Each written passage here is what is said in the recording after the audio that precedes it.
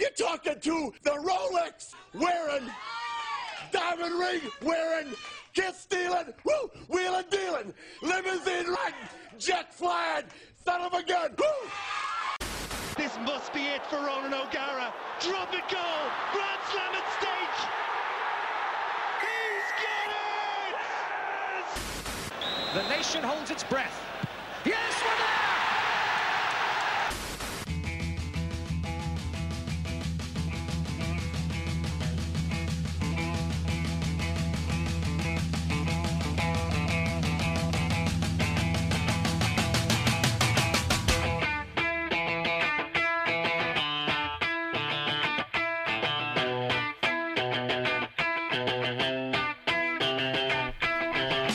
Hello everybody and welcome along to WTS 126.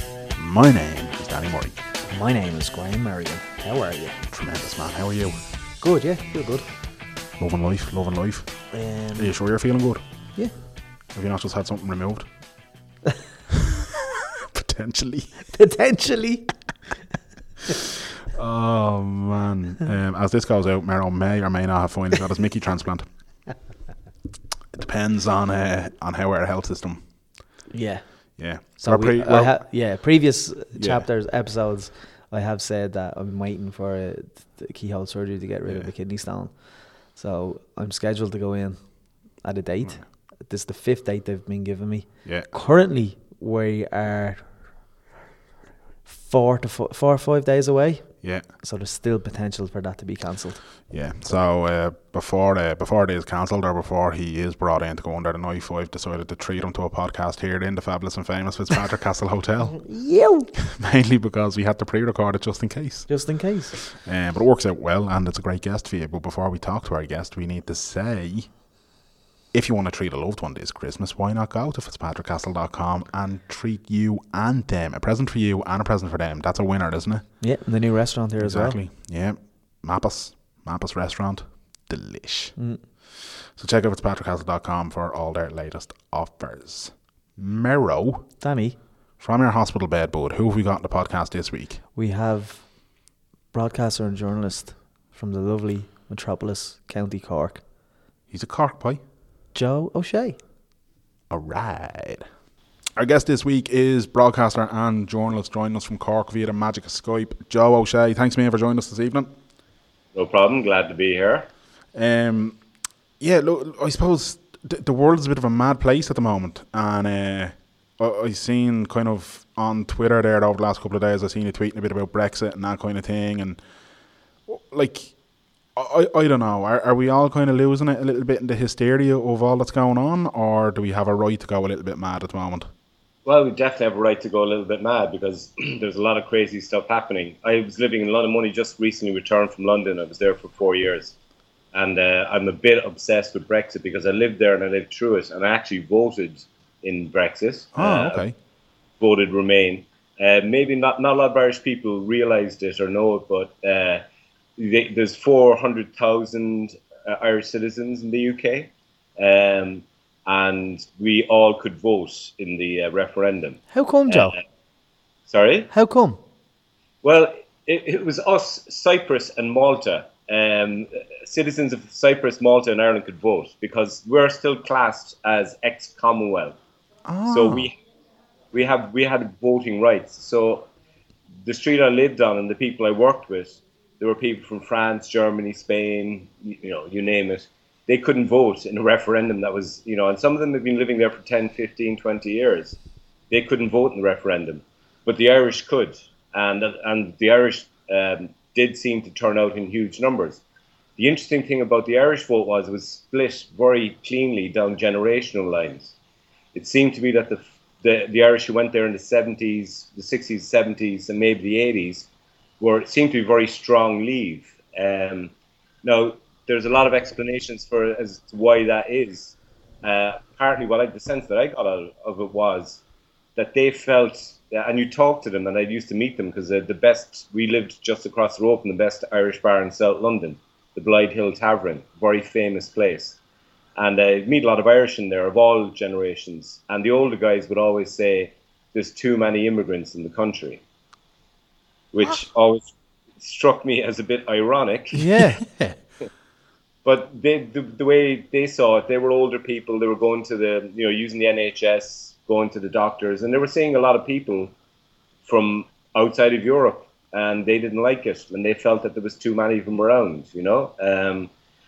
and they wanted the UK to leave. I think in some kind of respects, they wanted to go back to the 70s and 80s, where it was just the Irish, were really the main immigrants in and maybe, from India and Pakistan, but that was it. And I think they didn't like seeing so many different, or they couldn't get used to it. I don't think it was racism, really. I think it was more they found London had changed so fast, and the neighbourhoods they lived in had transformed, and I think they were feeling a bit bewildered, and they wanted to go back in time. And I think the whole Brexit thing, for a lot of voters in England, the UK, was about going back in time, going back to this kind of past that they imagined as more secure. England, the UK, Britain was stronger, had an empire, all of that kind of stuff. You go back to a bit of the kind of nationalism and imperialism, though. Jingoism, really. Yeah, it is. It's a form of nationalism, but it's more of a cultural nationalism. It's more of a sense of it's not like it used to be. And if you live in London, and I did for 4 years, and that was my second time around, I was there in the early 90s as well. It's a bewildering city. It's a city of huge gaps between rich and poor, the people who are doing really well and the people who aren't. The area we lived in was in southeast London, near Dulwich, East Dulwich, Lewisham, Brixton, Peckham, which traditionally would have been very strongly Irish, very strongly working class, very strongly deprived in a lot of respects. It was changing every day. Money was coming in, gentrification. The pace of change there was bewildering. And I think for people around that I was talking to and I knew in London, the older generation couldn't really handle that. Now, on the other hand, you had this huge influx of new Irish. I used to call them the New London Irish, and I wrote about this for the Irish Independent. There were people young, mostly well-educated, mostly high achievers, or at least ambitious, or hard workers, who left after the crash or in the years after the crash. Like Ireland had the highest rate of emigration in the OECD, and a lot of them ended up in London, thousands and thousands and thousands of them, and they were very, very strongly pro-European, so they were very strongly Remain. So you had this mad generational breakdown, which I saw in the Irish pub, where you had the older guys who were like, no, we should leave the EU. And the younger guys were like, no, I want to be able to travel. I want to be able to be part of the single market, all that kind of stuff. So it's fascinating to me, and I remain fascinated by it. And I probably tweet too much about it. I probably think too much about it. But Brexit is the single maddest political event on this side of the Atlantic in my lifetime. So I can't but be fascinated by it. I'm fascinated by the disaster of it. They're cutting themselves off from the world's biggest single market, 500 million people. For England, if you believe, for the UK, and I keep saying England because, of course, the Scots wanted to stay, Northern Ireland wanted to stay, the Welsh seemed just a bit confused by the whole thing. It seems to be like every economist of note, who's non-political or is trying to look at it from a logical point of view, this is at best a massive leap into the dark, and at worst a huge thing of self-inflicted harm. Sorry, go on. So I was just going to say, do you think then that the whole, just when you're saying about this massive leap into the dark at best, or this self-inflicted harm that they're, and then the whole narrative in the election then of, no deal is better than a bad deal. And kind of you're staring down the barrel now of no deal being a real possibility, which then that leap into the dark becomes an even bigger leap. Yeah, well, you see, it seems to have been hijacked by the really hard right libertarian pro-business, ultra capitalistic thinking guys. You have guys like Dyson, who's fascinating, the great inventor. People buy his Hoovers or his vacuum cleaners. I've one of them at home and I love it. Yeah, well, no, he's a fascinating character. He was very, very strong lead, and that was important because he's seen as a business genius. But the thing about Dyson is he wants deregulation of the workplace. He wants to be able to move his businesses, and he's planning to move one of his manufacturing businesses to Singapore or to outside of the UK. Like, there are these people who want to do away with what they call red tape, which is what everybody else would call regulation, workplace protection, unions, all of these things. They want to Uberize the UK. They want to have a low-wage, low-security economy where they can make vast, vast, vast amounts of money. And a hard Brexit is not going to affect Dyson. It's not going to affect the boss of Wetherspoons, who is also in the same camp, leave, deregulate, all that kind of stuff. It's not going to affect them because they are billionaires already. But it's going to really, really hit, according to anybody who's looked at this clearly, anybody with expertise. It's going to hit the middle classes, the working classes. It's going to affect job security. It's going to make life a lot harder for a lot of people in the UK. And that message doesn't seem to have got through to the kind of the flag waving, we can be great again kind of Brexiteers that are, still very strong and very vocal. When will we see signs of everything kind of falling apart for them? Well, I mean, it depends on how you quantify falling apart. We saw this week the European medical agencies and the banking agencies moved out of London. Now, one of the banking agency was supposed to come to Dublin, which would have been, given our history of banking regulation, would have been a cosmic irony altogether. It's like putting an arsonist in charge of fire security. It's like a Waterford Whisperer bloody tweet. Yeah, exactly. I mean, it's crazy stuff. But and Michael Barnier was saying today that he said the banks in London, and London is a banking capital of the world, they're going to lose their European passports, which means they won't be able to do business because they're based in London. They won't be able to do business in the EU.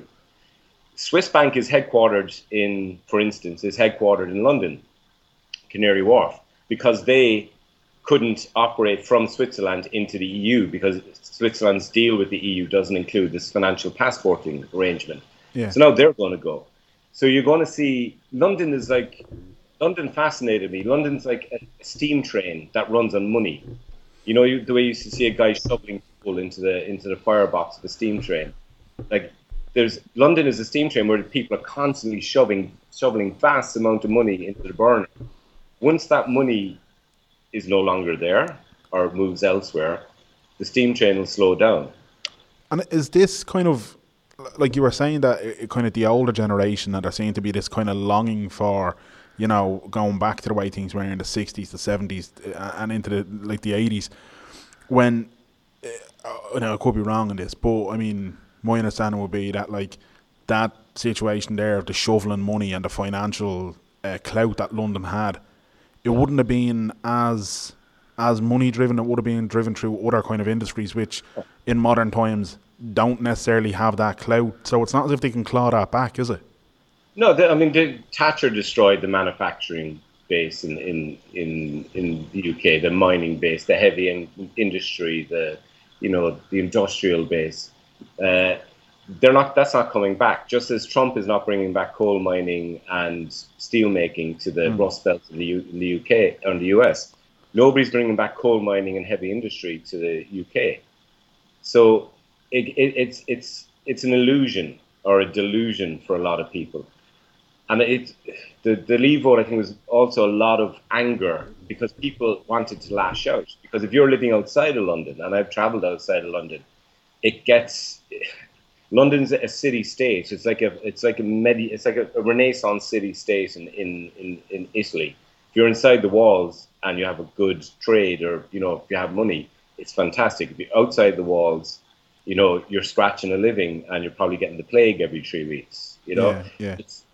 there are vast, vast swathes of the north of England, and not even just the north, but Cornwall is one of the most deprived regions in the UK or in Europe, and Cornwall depends massively on EU subsidies, and Cornwall voted 70% leave. Jesus! Wow. I was watching one night with my wife. I was watching the BBC News, and they were interviewing. They were in an old mining village in Wales, and they were talking to people in a newly opened kind of community centre, swimming pool, kind of gym for the kids, all that kind of stuff. And they had them stood in front of a massive, great bloody sign that said whatever the name of the village was, Aberystwyth or whatever, the Aberystwyth Community Resource Centre, funded by the European Union, structural funds, right? So you have all these people standing in front of this big sign, and the BBC reporter says, "How are you going to vote?" "Oh, we're voting leave." And he said, "Why?" He said, "Well, the EU hasn't done anything for us." As their kids are diving into the EU-funded swimming pool. Right? Jesus. It's like that's a disconnect that you're dealing with, and it's the same. It's Brexit and Trump. They're the same kind of phenomenon. But like Boris Johnson would have kind of, if that person at the telly was like, "Oh, what has Europe ever done for us?" Boris Johnson was probably supporting that kind of claim as well. He was because he thought, according to the conventional wisdom, this is what people, the best reading of Boris Johnson's mad shenanigans. Boris Johnson thought, "I'll throw myself behind the Leave campaign. It's not going to win, but in the inevitable Tory bloodbath that happens afterwards, I become Prime Minister." Boris Johnson was on the fence, like 2 months before the final vote. Nobody knew which way he was going to jump. He probably didn't know. He was trying to make a very careful calculation based on the most important factor in Boris Johnson's life, which is Boris Johnson. So he was thinking, right, there's no way, the polls got it wrong, of course. No, people said there's no way we're going to leave the EU. It just doesn't make any sense. Yeah. So they're all making these mad political calculations. I mean, David Cameron probably only called the in-out referendum to block off the nutters in his own party, John Redwoods and people like that, and to stop UKIP, because UKIP were making serious inroads into Conservative voting. We're taking voters away from them. So David Cameron thought, we'll have a referendum, we'll settle the question for once and for all, we'll take the steam, the wind out of the UKIP sails, we'll take the wind out of the Tory Rebel Nutter Alliance sails, and we'll sail on, and I'll be able to, continue to be Prime Minister in the EU, and, everything will be fine. A big gamble, and we all know what happened. Yeah. At what point, though, when I look at Boris Johnson, and one of the best things I've ever seen involving Boris Johnson was there was, I can't remember what Mashable or one of them might have done it, but it was like 15 orangutans that look like Boris Johnson. Have you ever seen that? Yeah. It's hilarious. Genuinely, just Google it if you haven't seen it. It's brilliant. There's one where there's an orangutan go-karting and Boris Johnson go-karting, and it's just, but he, not quite on the same level, or I know that they're very different, but when I listen to him or when I see some of the things that he does, I can't help but think of somebody like the Healy-Raes, where you're kind of thinking, how did these people actually get to this position that they're in? I mean, I can't remember where was he? He was somewhere recently, and he was reading Kippinger at the most inappropriate time, or he was reciting Kippinger. Was it Burma he was in? Yeah, he was in Burma. Yeah. And he Jesus. And you're kind of sitting there, and you're like, I don't think Boris understands, or he gets it. He just doesn't get life. It probably gets it, but it's a very, Boris is a product of Eton and the age-old British elite upper classes. He probably gets it. He just doesn't care. He doesn't care. Which is worse. Yeah, because he's got that sense of entitlement, that sense of, that lingering sense of we rule the world, and they did. It was the biggest empire, and we were part of it. It was the biggest empire the world has ever known. And he's the product of that class, the last lingering echoes of that class. And for him, and for a lot of people like him, Brexit is an unexpected way to reassert themselves on the world stage, but also to protect their class and the people who make money. there's a lot of, they adjusted very quickly. The kind of the ruling classes in the UK, they adjusted very, very quickly. I mean, you remember Theresa May was Remain. Hammond was Remain. All of them, a lot of them, the Tory grandees were all Remain. The minute the Brexit vote happens, opportunity arises, and suddenly they're all like the hardest hard Brexit guys you've ever met in your life, you know? And it's that sense of these like, I think it's a real wake-up call for the UK as well. I think they're kind of people are still trying to get their heads around it. People regret, don't they? There's instant regret. For voting leave, and particularly like when you have like Boris, or not even Boris Johnson, when you have someone like Nigel Farage being given so much airtime, not even that he was given airtime, but he was pontificating. Anything he said wasn't fact. Like, he was just making things up as he went along. Yeah, I mean, but he's got a great act, Nigel Farage, and he's taken that act on the road now. He's kind of relocating to the US because he sees a lot better. It's a better market for what he sells. You know? It's ridiculous. Yeah, but again, part of the problem is as well, like, you know, have I got news for you? You know, these are the guys: Jacob Rees-Mogg, Boris Johnson, Nigel Farage. They all graduated through. Have I got news for you? It's supposed to be satire. It's supposed to, you know, prick these guys. Didn't. Boris Johnson became this nationally loved, charismatic, sure, isn't he great character. The same with Jacob Rees-Mogg and Nigel Farage. Farage, when you drill down into what Farage recently tweeted on Remembrance Day about, you know, the sacrifice of British soldiers in 2 world wars. 2 weeks beforehand, he was speaking at a far-right rally in Germany, neo-Nazis. Jesus Christ! You know, so that's what you're dealing with, and that's what the UK and the US is trying to come to terms with at the moment. Like, it's all politics has become between Farage, Boris Johnson, and Trump. It's all parody now. I mean, you could say it's the age of easy answers and the dumbing down. We finally reached the bottom, really. Well, hopefully we've reached the bottom. There may be some way to go yet. But yeah, I mean, it's lowest common denominator stuff. It's telling people what they want to hear. It's giving them easy answers. It's saying, listen, your life may be crap and you haven't succeeded and you feel worthless and all that kind of stuff. It's not your fault. It's not your fault. It's the fault of the others. It's the fault of immigrants. It's the fault of the Jews. It's the fault of the Irish.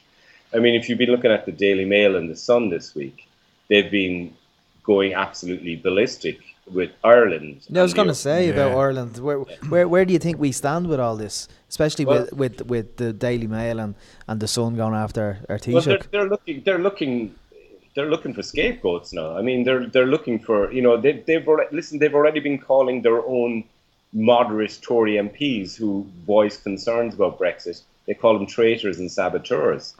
High Court judges, you know, traitors to you. So they're looking around for people to blame. It seems to be not going very well for them, and they're looking for people to blame. Like the positions that Leo Varadkar. Like, first of all, it's hilarious to me that the Sun and Daily Mail are casting Leo Varadkar as some sort of cross between Jerry Adams and Che Guevara. It's so true, yeah. This is Leo Varadkar we're talking about here. He would love to be called the Prime Minister instead of Taoiseach. Exactly. He wore a poppy in the Dáil not so long ago. Leo Varadkar is not going to be, you know, issuing orders to start digging up the guns, lads, because we're going to order tomorrow. That's how nutty it's after getting, you know. And what they're looking for is scapegoats, people to blame, people to be angry against.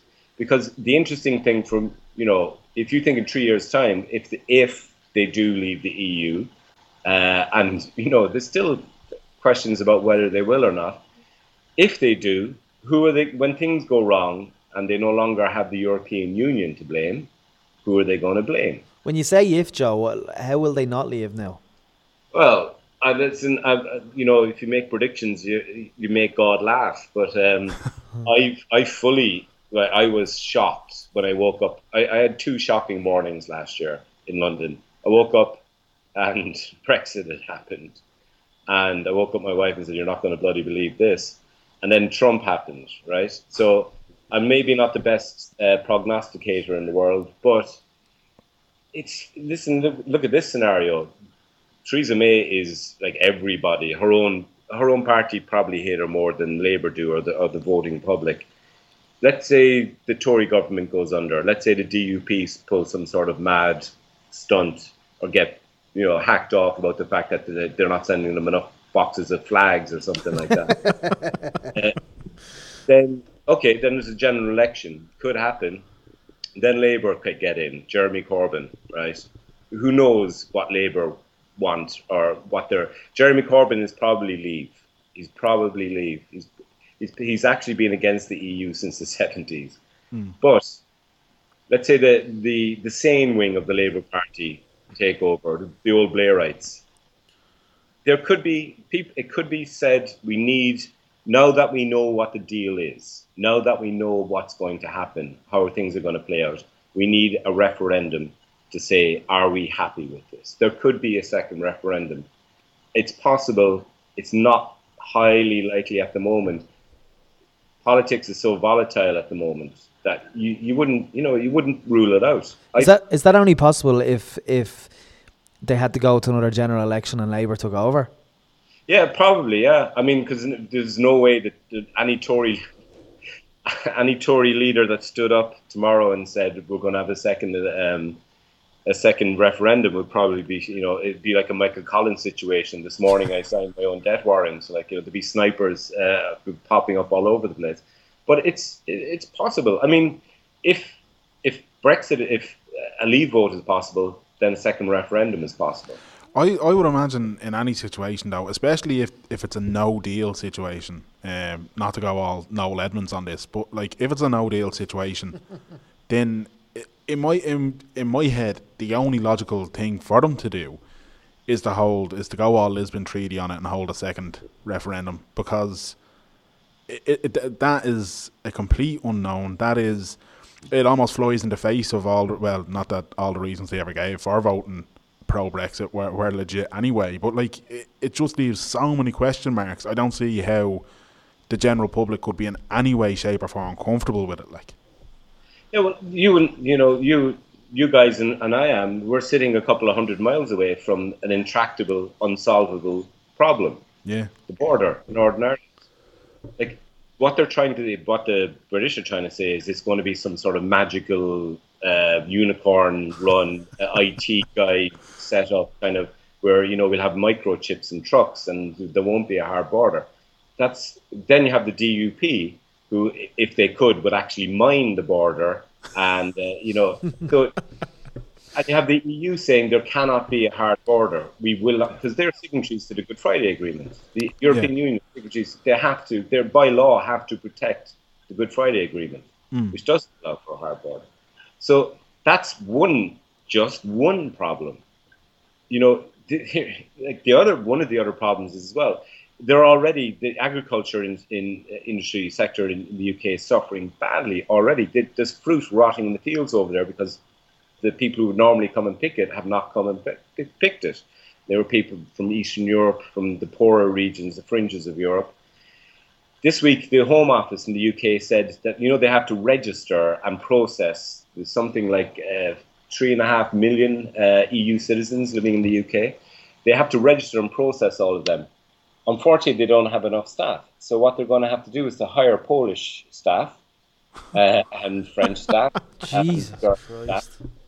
To come in and register the foreigners. The NHS in some NHS hospitals in the UK, it's 70% non-nationals working in the hospitals. Well, what happens to them? It's a massive, massive, massive problem for them. And if you talk to Brexiteers and you say, well, what's the upside? They can't give you any concrete answers. It's, well, we get our sovereignty back. You are already a sovereign country.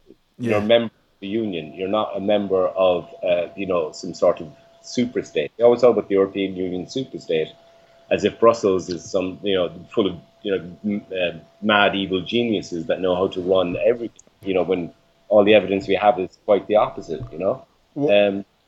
Ireland alone could scupper the whole thing, could block talks.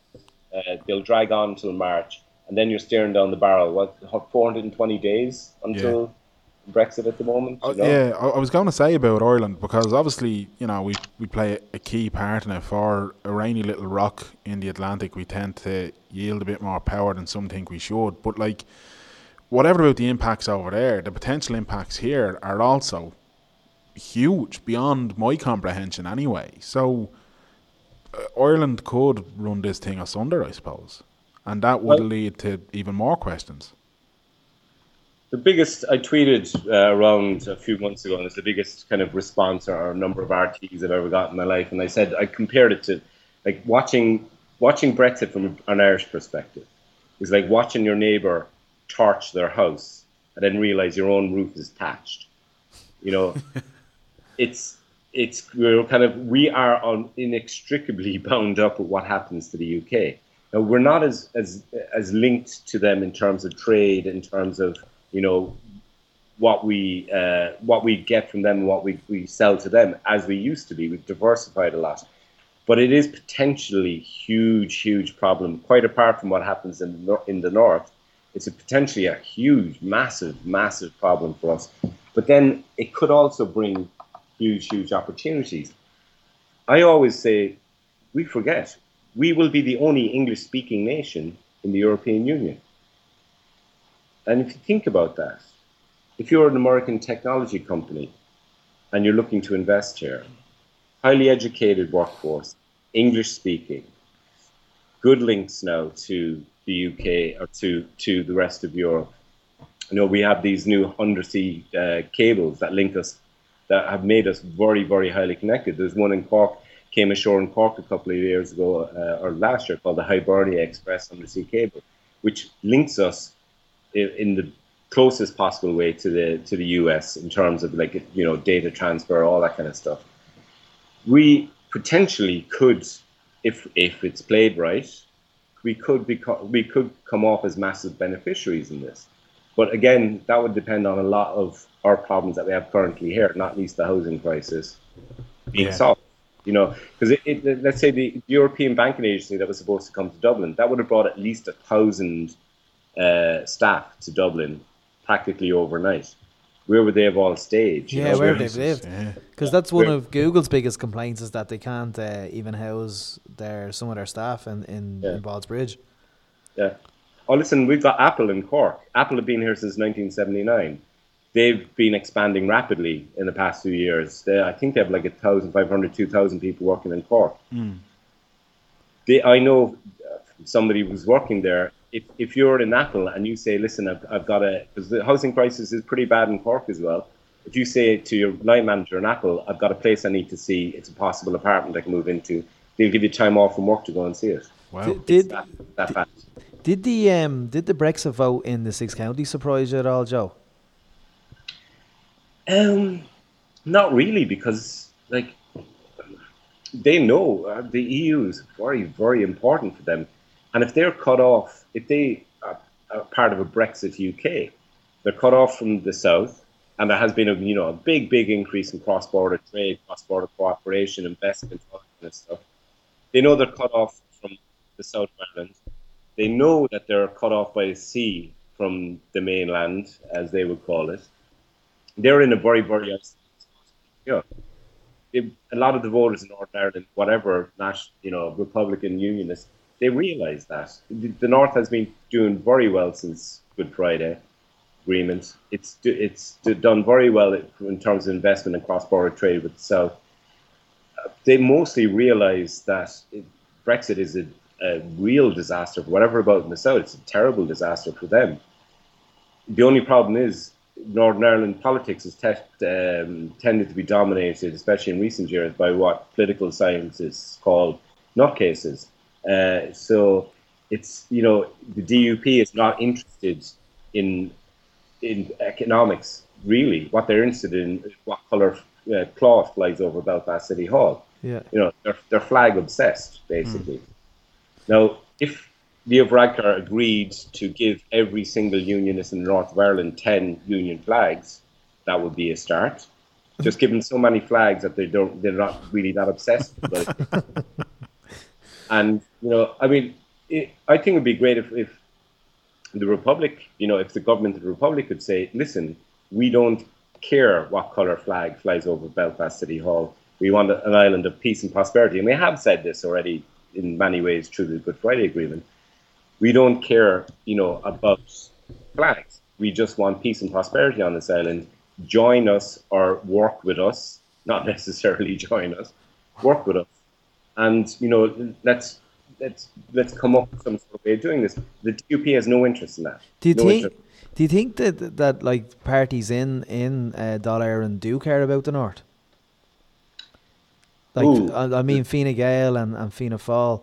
I particularly talking about Fianna Fáil, considering they call themselves the Republican Party. Well, I think Fianna Gael's subheading is the United Ireland Party or something like that. Yeah, that's right. Yeah.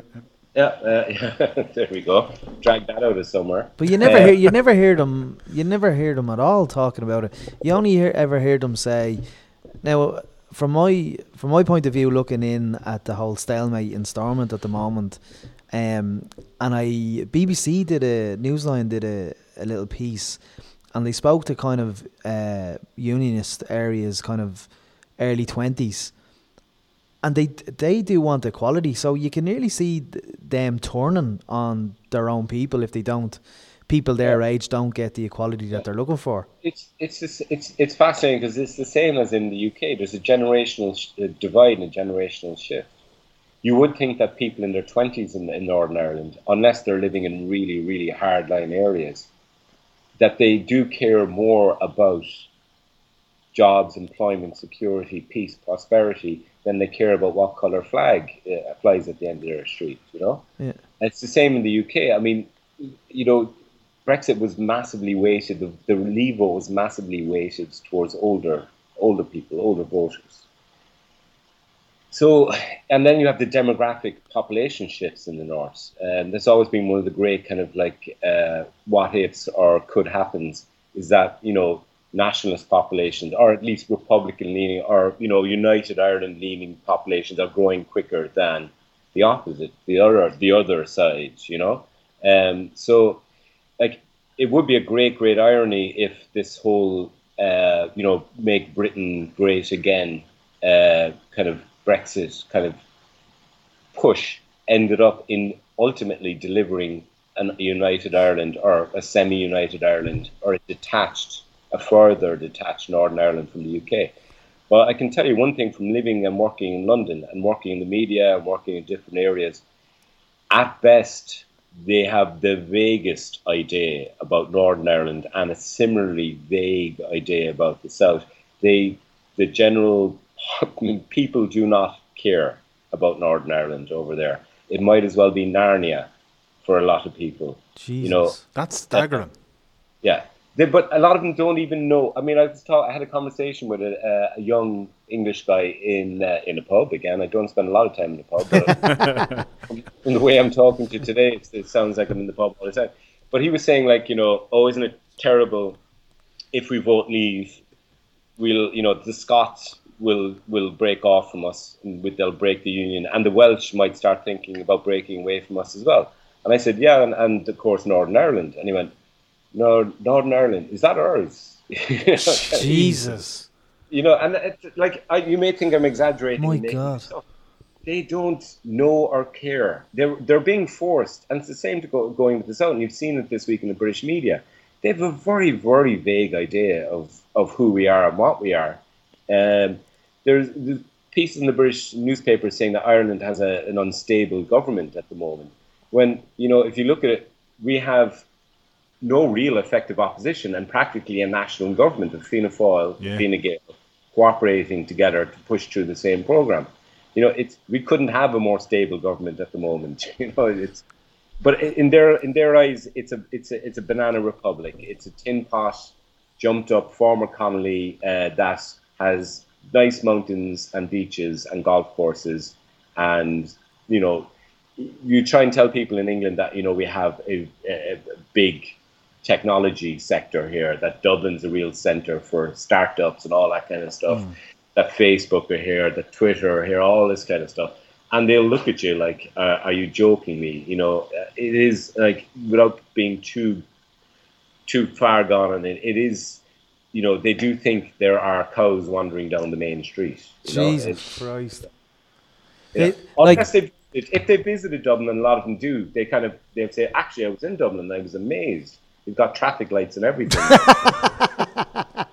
But it's gas, because I think I would not be surprised if Theresa May was in a position, or it turned out that Brexit was a total disaster, and she says to Leo, right, Leo, you can actually have the 6 counties back. I wouldn't be surprised if Leo says, no, you keep them. Well, then you get into who pays for it, because Northern Ireland is a massive drain on the British Exchequer. Huge subsidies, which again most English people don't know about, but they are starting to find out about it. The piece in the Daily Mail about Ireland, Leo Varadkar, all this kind of stuff. If you look at the comments section underneath, it's hilarious, because it mentions the fact that Britain gives massive subsidies to the north of Ireland. If you look at the comment section underneath, it's all these rabid Daily Mail readers calling for reunification of Ireland, or give it back to them. We don't want it. We don't need Northern Ireland. All this kind of stuff. It's making Brexit is breaking up. It's breaking apart the traditional. Kind of camps and traditional kind of assumptions about British and Irish politics, and that's why I am utterly fascinated with the whole process. Do you think it's more likely then, Joe, for United Ireland? I think it's a historical inevitability, to be honest with you. It's going to happen because it has to happen. It's an unnatural state at the moment. And listen, I'm not saying this as some mad, rawhead or anything like that. Michael Collins' country there, Joe. But I'm sitting underneath a portrait of General Michael Collins as we speak. On my kitchen wall. Fueling the stereotype, I love it. Oh yeah. But I mean, it's it does seem to be a historical inevitability. And it gets closer. The more Brexit shakes up everything in the UK and creates these new fault lines and forces people to take sides and make choices. Like, the DUP will not be thanked in years to come by their voters, by the people who trust them, because they are sabotaging the peace and prosperity, and they know they're doing it. But they're sabotaging the peace and prosperity of their people for ideological reasons, for flags. But didn't they put out an ad in the Metro in Dublin or in London worth... I read an article Fintan O'Toole wrote, and basically saying that they spent millions on this it was a one-page ad about voting to leave, and the circulation went all over London in one day, and apparently it cost millions. Evening Standard. Actually, there's an interesting story, and we probably don't have time to go into it here, but there's an interesting story about where the money for that came from and why it was routed through the DUP. And a basic question is like, why was the DUP taking out full-page ads in the Evening Standard in London? Where most people have never heard of the DUP. It's coming out this week now. There's been actually an Irish journalist, Anne Cadwallader, has been doing great work in The Guardian about looking at finance, money, influence behind the Leave campaign. And there's a lot of ties, it echoes very closely with what's been going on, what went on in the US with the Trump campaign, with Facebook ads, with Twitter bots, with social media, all this kind of stuff. I mean, there are some dark forces at work in the world, Are we just blaming the Russians for all of it, then, or? Well, yeah, I know it does become a cliche that it's all the fault of the Russians, but I mean, it's we could also. I'm not going to blame the Kilkenny hurlers either. But, there's definitely dark forces at work, and it's fascinating in an interconnected world. that was supposed to make us all smarter, it just seems to have made us all dumber. It's people are easily fooled. And the Brexit thing, I mean, or it was just old-fashioned propaganda as well. The big bendy red bus, which I saw driving through London. We'll give 35 million a week to the NHS. It's mad. They had no intention of ever doing that, and it was all made-up money anyway. I mean, but that one was particularly insidious because that really played to the fears of older people. Because the NHS is like a sacred institution. It's the closest thing to the Catholic Church that the English have. They worship it. And it is a fantastic system. It's like I experienced it for 4 years, and it is incredible still. I mean, it really makes the Irish health system look like two lads in a shed with hacksaws. Jeez. And would that work in Ireland? And how would it work? To fool people that way, or the NHS? No, the NHS. Well, here's a funny thing. We pay more in tax per head for our health system than the British do for the NHS. Wow, that's depressing. Yeah. So there's something going wrong somewhere. But it's that big red bus with the 35 million a week. That was one of the grand political lies of our lifetime, and it fooled a lot of people. We I just had to looking at the clock and realising we spent 45 minutes talking about Brexit, and I'm sitting here and I'm like, oh shit, right, okay. But like, I suppose that gives it certainly puts into perspective the scale of it though, because we're not even scratching the surface. We're really just kind of talking about ideas and talking about what ifs and maybes and all that kind of thing. But I suppose, look, you've been around the block, Joe. You've reported on some massive stories, and I include Saipan 2002 in that. But the Great Civil War. Yeah. But I mean, 2016 is gonna go down as one of the most bizarre 16. That's when the votes were. Sorry. Yeah. In terms of Brexit, and then you mentioned it earlier as well, across the Atlantic, Trump, and there were two that everybody thought were impossible. Nobody seen it coming, and yeah, here we are. Yeah, it's scary, but it's fascinating. It's car crash. You just can't take your eyes off what's happening, and you wonder how things are going to turn out. Will Trump make it to the full 4-year term? I thought there wasn't a chance in hell he'd get elected, especially after the Access Hollywood tape came out a week before the election. I thought that was the end for him. Yeah. But then now he's on TV last night telling people in Alabama to vote for an alleged paedophile. So it's that the whole Trump thing is crazy. It's like the US has lost its damn mind, basically. I'm fascinated by it, but I also it really kind of makes me kind of sick to my stomach as well that a country like the US could elect a man like him. How's he not been impeached yet? Well, give it time. Those things take a while. If you listen to what people are saying about the Mueller investigation, he's doing it like a classic mafia investigation, where you kind of go after the guys lower down on the rungs. You get them to roll over, then you get the next guy to roll over, and you get the next guy to roll over until you get the Al Capone figure at the top.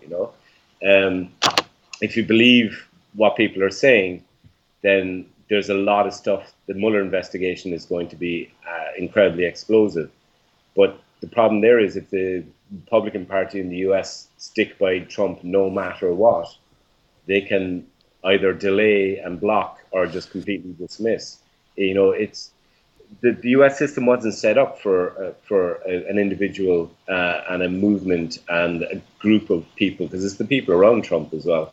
It wasn't set up to deal with those they never really envisaged out and out con men and liars and the worst people in the world. They never envisaged them getting into the White House. Were we guilty of underestimating that entire, Make America Great Again movement, MAGA and all that? Were we guilty of underestimating it from kind of our armchair back then? And are we still a little bit guilty of underestimating just how much they're willing to put behind Trump in terms of keeping him in power?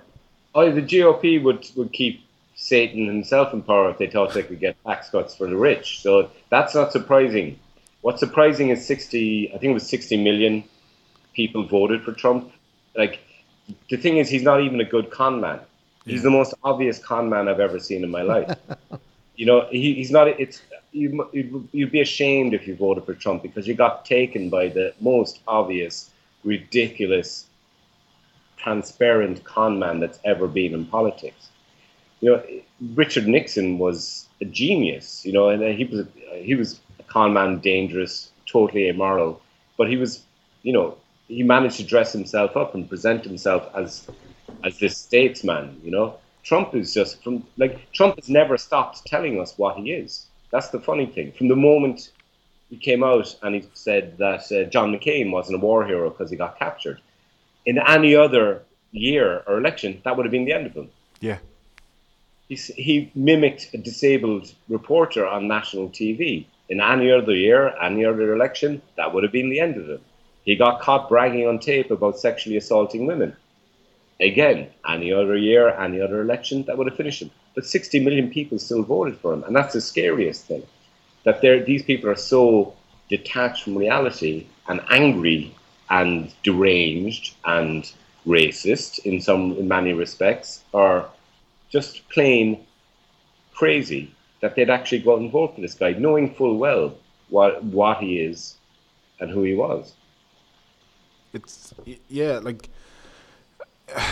I still kind of struggle to comprehend it, and I remember at the time, and kind of to peel back the curtain for people who regularly listen to us, me and Graham had an ongoing thing where I was claiming to be a Trump supporter for antagonising sake. But I mean, even when he got in, even I was kind of a bit like, okay, shit, right, this is real now.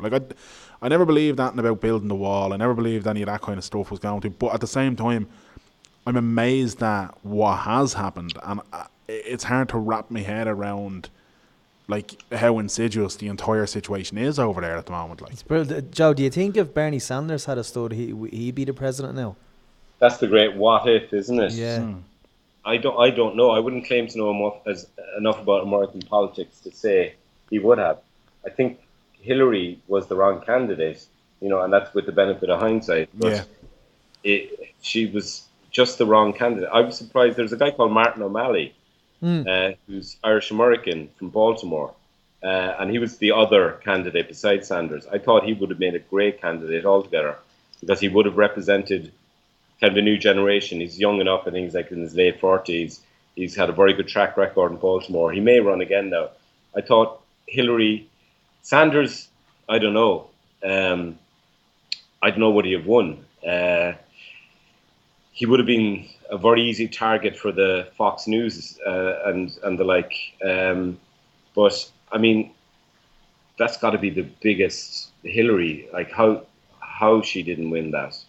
Their campaign, the Democratic campaign, was terrible. Trump's was brilliantly mad and populist and this whole wall thing. They're never going to build a wall. That's all. Yes. Yeah. But that's what people want to hear. Easy answers. You're worried. You see too many brown faces around when you go to the supermarket. Don't worry, we'll build a wall. You won't see any more brown faces. It's ridiculous. But it's what people want. Easy answers. I don't think Sanders would have won. I don't think so. But it would have been fascinating to see him go up against Trump, because I think Hillary didn't go hard enough against Trump. I think she tried, but I think she did it really badly. And I think the primaries as well. Jeb Bush was the only guy who said, people laughed at Jeb Bush, low energy, all that kind of stuff.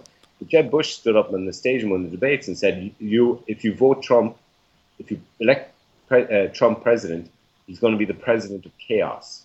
And he's right. He was right. Yeah, he is the president of chaos at the moment. Yeah. As somebody who works in the media and has done now for a long time, Joe, when you hear or when you see how Trump has managed to manipulate the agenda, and the term fake news, which, didn't really register on people's radar up until Trump came along, is that a source of frustration for you? Were you definitely, because I've seen people in Ireland on social media in Ireland talk about the MSM, the mainstream media, and all this kind of stuff, and RT is lying to us, and they have an agenda, and all that kind of. Yeah. It's media organisations do have biases, right? And they do in Ireland and in the UK and in many places, they tend to be staffed by people from the same class, from the same background, educational, that kind of stuff. But this thing of like that, they sit down in RTE or the Irish Times or anywhere else, or NBC or MSN, any of those, that they sit down on a Monday morning and say, right, how can we lie to the public this week, is bananas, It's just crazy. But people in Ireland, not just in the US, they're prepared to believe that. They're prepared to believe that, it's all lies. You can't believe anything. It's, they're hopelessly biased. They've got an agenda to push. They're all behind Fine Gael, or Fianna Fáil in power, they're all behind Fianna Fáil, or they're all raving lefties, or they're all, it's not, like, if there's 10, like, just taking RTE as an example, if there's, like, say, 5,000 people working in RTE, or 2,000, or whoever, it's going to be like any other organisation. There's going to be liberals, lefties, right-wingers, you name it. And you can't coordinate, you can't get in the RTE newsroom 250 people. You can't say to them, right, guys, keep this between yourselves, but we're going to lie to the public about this. It's beyond belief to me, and it's the most insidious trick that Trump is able to pull off. Once you can convince people that they can't trust anything, that they can't trust newspapers, media organizations, they can't trust facts, that you can do anything.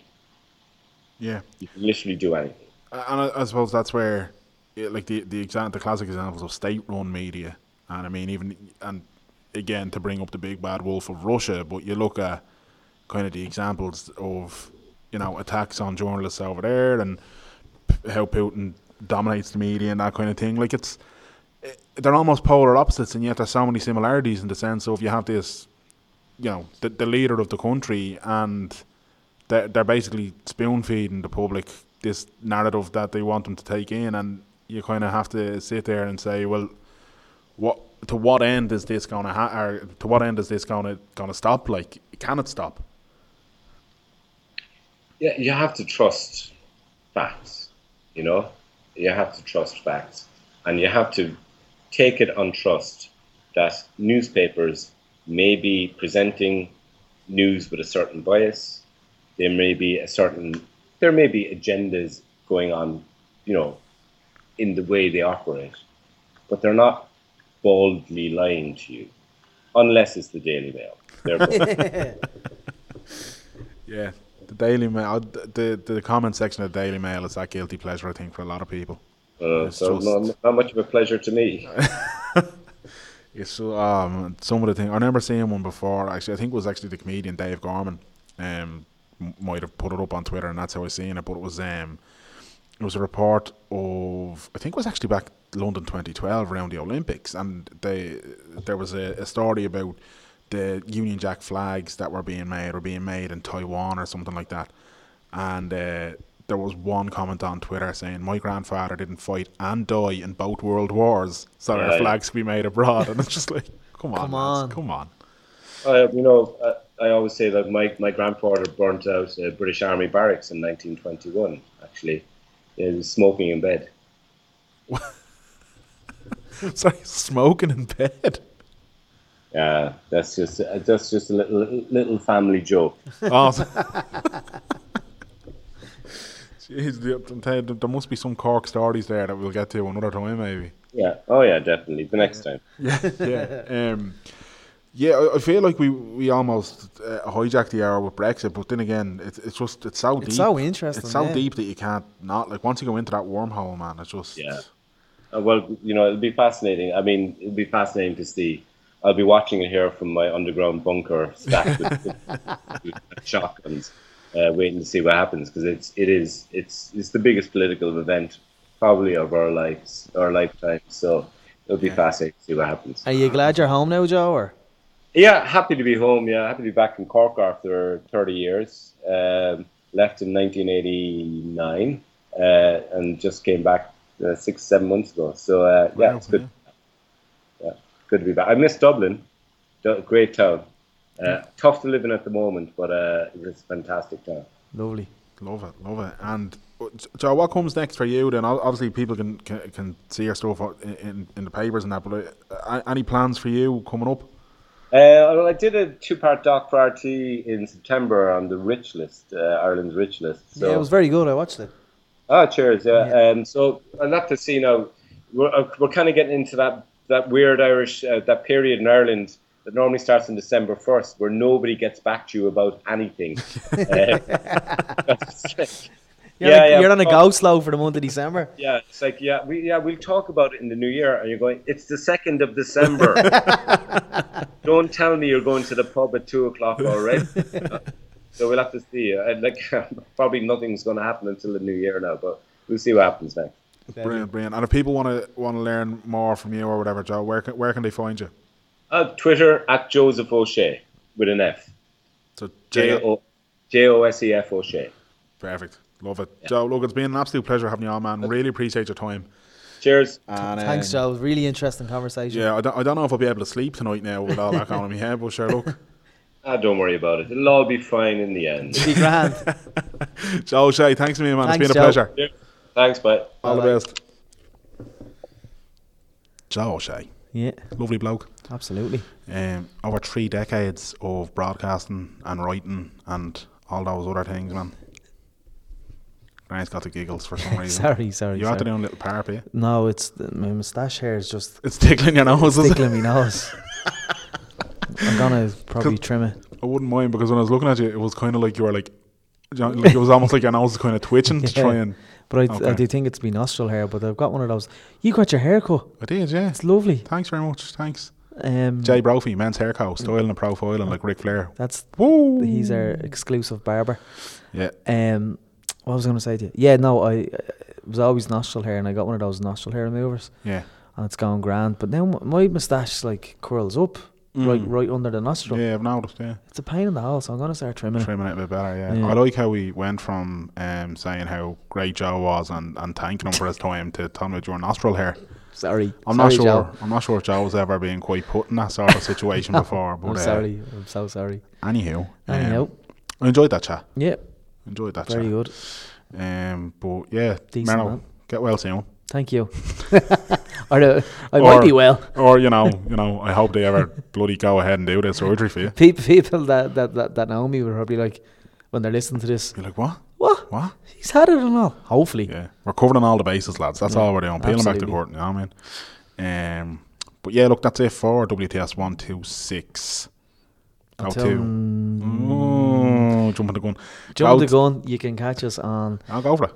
Facebook.com/WTS Pod Ireland.